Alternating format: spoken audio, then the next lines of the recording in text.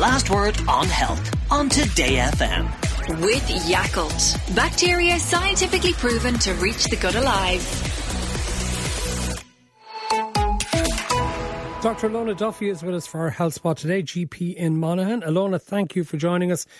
Talk to us about hay fever. How prevalent is it at this time of year? Well, Matt, I suppose hay fever, we're in the midst of the hay fever season, and this kind of weather is just, going to make it worse for those sufferers. I mean, today in Monaghan, the sun has now come out. We had rain this morning. So all of that is promoting growth. And I think you only have to look out at your grass to see as it grows fast, everything. So what is hay fever? Well, it's when we have an allergy to pollen. And I suppose what is pollen? So pollen, as people may know, is that kind of fine powder that is on plants that helps pollinate them. And obviously with flowers, it's our bees that transfer it. But pollen is produced by grass, it's produced by trees, all kinds of plants produce pollen. And unfortunately, 1 in 5 of us is probably allergic to some pollen or another, and therefore will get symptoms. Yeah, can it be different types of pollen affect different people? Because I know my problem apparently, and I've been tested for this, is tree pollen. So, and then there are certain flowers like lilies. I can walk into a room and there's lilies, and if they're open, I'm immediately in trouble. And you'll start sneezing, the nose will start watering, the eyes itching and watering too. Yes, it depends on what your allergy is too. And you may have more allergies to different types of pollens, which is why during our hay fever season, which begins kind of probably end of March, early April, right through to the end of September, people will find different periods when their symptoms may be worse. And again, like you, exposure to different plants may trigger it. So for many people, it may simply be the grass. And every time the grass is cut, they know that they've got to stay away from cut grass, close the windows in the house, try and avoid it. But obviously, there's no avoiding pollen in totality because it's in the air, we're meeting it, and you can't restrict it completely. Yeah, my problem as well is when it rains, after the rain, the tree pollen, I can just smell it and immediately I know I'm in trouble. Run through the symptoms, because not everybody gets the same symptoms. So the typical symptoms are, it'll either be nasal or eyes. So some people may get the itchy eyes and actually swelling of the eyes. Sometimes you'll see people coming in and their eyes are nearly closed because there's such a reaction to the pollen.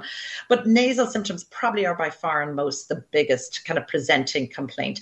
And that will tend to be that congestion. It'll be the runny nose. It'll be the postnasal drip. So aware of stuff trickling down the back of the nose, causing you to cough and perhaps causing a flare in your asthma. So other people also may start getting rashes on their face, swelling of around the nasal passages as well. That can be another common symptom. Yeah, and actually that relationship with asthma as well, how much more difficult can that make it for some people?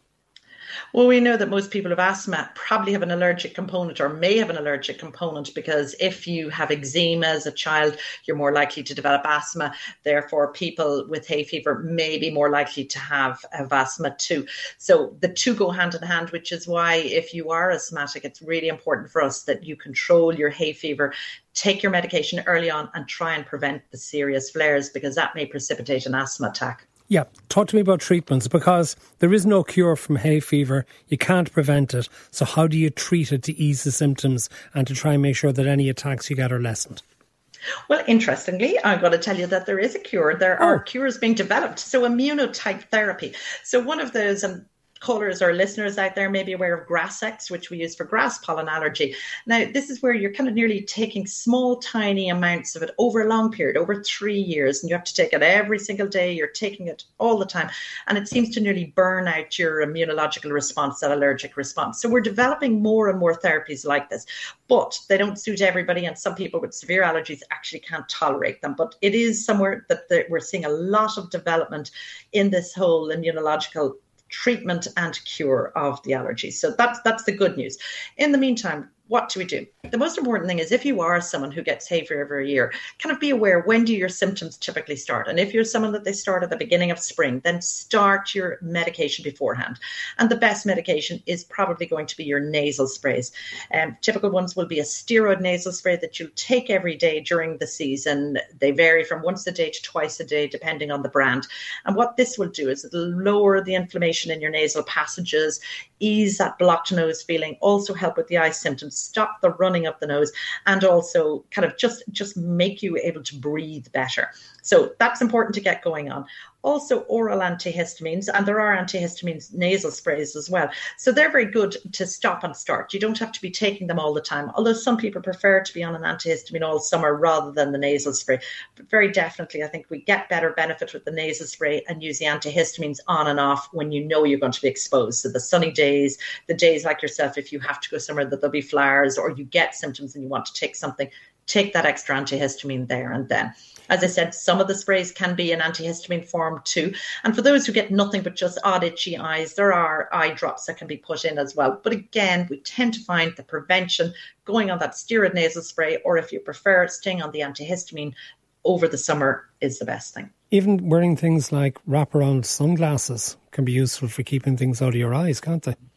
They can, and they used to talk about putting Vaseline around your nasal passages to stop the pollen going in. It might catch it. I don't know how effective it is. I definitely think other years, perhaps when we were wearing masks, that might have also prevented you breathing it in. So it's reducing it a little bit. But again, if you really want to be sure you're not going to get symptoms, go on your treatment. Well, there are some people who have their own cures. One listener says local honey, a spoon a day, cures hay fever. Have you heard that one? I've heard that one, and if it works for you, go with it. But I won't be writing prescriptions for honey, put it like that. Shane in Tipperary says, I haven't suffered from hay fever at all this summer. Normally I suffer terribly with my eyes. I went on a dairy-free diet last year and somebody told me that this is related. Is there any truth to that? Well, there can be, because if you have another sensitivity, obviously it's going to mean that your allergic response is heightened. So therefore, by reducing that allergy, we're getting the overall allergy in your system levels down and your histamine levels down. So therefore, you may not get as bad a reaction when you're exposed to the pollen this year. Okay. A listener says, I suffer very badly, but this year I've used Talfast tablets and the armband, also sunglasses as much as possible. Big help. Would you prescribe steroids? How bad would you have to be to prescribe steroids as a GP, Ilona? If somebody presents to us and they're maybe having a flare of their asthma, or they're really severely congested with the eyes swollen, closed, as we see, you'll probably get a couple of patients here who present like that. A short course of steroids can help, oral steroids, just to dampen it down, but you can't remain on them all summer. So that would be to get you started, a fast, quick kick start while you go on to your nasal sprays. But again, they are of limited value because they have a short acting kind of effect. And most importantly, we don't want to be giving steroids for no reason. There used to be a steroid injection, and many people out there will remember Kenalog, an injection that they went to the beginning of the summer and got from their GP. And still, even though it must be 12 years since it was taken off the market for use as hay fever treatment, we still get calls from people begging us to consider giving it to them. It was amazing. It was kind of like a steroid injection that into your muscle, slowly releasing it. But unfortunately, it had other side effects, so we can't use it anymore. Some people want to know what you could do from children. And Catherine has a lengthy one. She says, can you ask Ilona what she recommends for small children? A 5-year-old with hay fever. She's on Zyrtec for weeks. She has itchy eyes, nose starting to itch. But yesterday, her left eye swelled up like a balloon. It looked like she did a few rounds with Katie Taylor. Okay, so like her child is 5. From the age of 6, we can start the steroid nasal sprays. And depending on the size of the child, we'd probably be willing to start it a little bit younger if they were a good, healthy sized child. So 5-year-old, I wouldn't say no to starting a steroid nasal spray. And you're on the antihistamines, you may not be giving enough of them. So you may need a bit of advice on that, and just to perhaps it may mean changing. And sometimes we know that during severe allergies, using 2 different antihistamines can work. So that may also be something. Zyrtec is an antihistamine that has to be in the liquid form twice a day, so remember that. And most of the liquid antihistamines are twice a day, apart from one neoclaritin or its generic forms. Thank you very much, Dr Ilona Duffy, for joining us for The Last Word on Health. The Last Word on Health on Today FM. With Yakult. Bacteria scientifically proven to reach the gut alive.